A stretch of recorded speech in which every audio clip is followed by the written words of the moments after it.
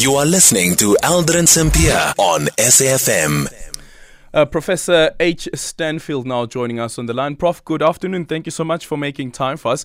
I guess it goes without saying that there was going to come a time where Donald Trump would actually position himself as a victim as they go into the primaries as well as eventually the elections of the United States. That's if he passes the Republican primaries and emerges successful.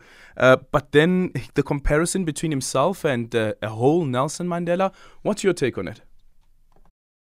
Well, I think that unfortunately, former President Donald Trump is getting his steak restaurant named after him in Santon mixed up.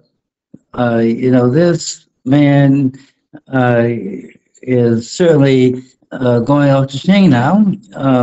In terms of painting himself as a victim, of course, there's no comparison to what Nelson Mandela had to endure as a warrior against apartheid, and Donald Trump as simply being a warrior for white nationalists and for the super rich.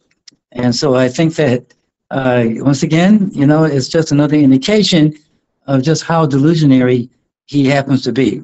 And unfortunately, he may beat his rap, he may get reelected, and then we're really going to miss. But would the message actually land for one, the Republicans, and secondly, the electorate at large in the USA? Well, you have to realize that we have a problem with literacy in the United States and a problem of polarization. Therefore, more than ever before, people say and think what they want. And so I'm sure that he's going to have a number of his constituencies, basically agreeing with him and voting for him. The Democrats really are also in a very, very serious crisis thing, especially with the issue of Joe Biden siding with Israel. And so, the thing is that the outcome of all this is that you can have a lot of black and brown people sitting home, especially young people, because they're going to say, what's the difference between twiddly-dee and twiddly-dum? And they're going to become non-voters. And I remember during the last elections, for instance, there was a group of black Americans that really supported Donald Trump, and some even right now are saying that Donald Trump should perhaps come back as the president of the country, considering the economic situation in the U.S. and also the decisions that has been taken by the Biden administration, at least when it comes to involving the U.S. in conflicts on the globe, although the U.S. is saying that they are giving a supporting role, not necessarily that they're putting boots on the ground. Well, that's absolutely the case. That's all. Donald Trump did receive about 8% of the black vote the first time around in terms of as an incumbent, and about 28% of the Latino vote. And because of the fact that, too, the Democratic Party has been very much of a failure of reaching out to conservative, evangelical, pro-family blacks and Latinos. And so they haven't figured out how to deal with that. Now you have this whole situation of a great deal of people being upset about his stance with Israel. So the thing is what's going to be interesting in 2024. It's not going to be the Democratic Party, Republican Party, but about the third party people who really emerge, and to see what happens there.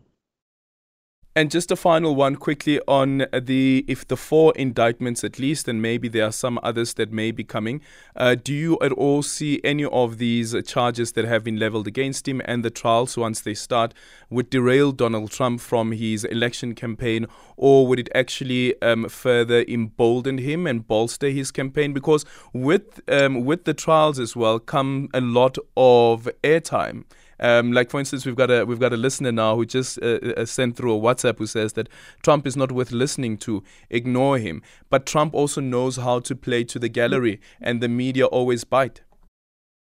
That's right. You're absolutely right. And again, we have a very deeply illiterate electorate, especially amongst Trump's constituencies, usually whites in rural areas, and so it's going to make him into a hero. And so you're not going to have this moral outcry because Donald Trump is convicted. You're going to see people even being for him even more so. The major factor that's going on in the country is white fear of the demographics, okay? And so that's what's going on in the country. It has nothing to do with economics. It has nothing to do with technology. It all has to do with white fear. And so the more he goes down, as far as his history goes, the more they like him. Yeah. Prof, thank you so much for your time. That is Professor John H Stanfield, the Director of the Institute for Advanced Study of African Renaissance Policy Ideas.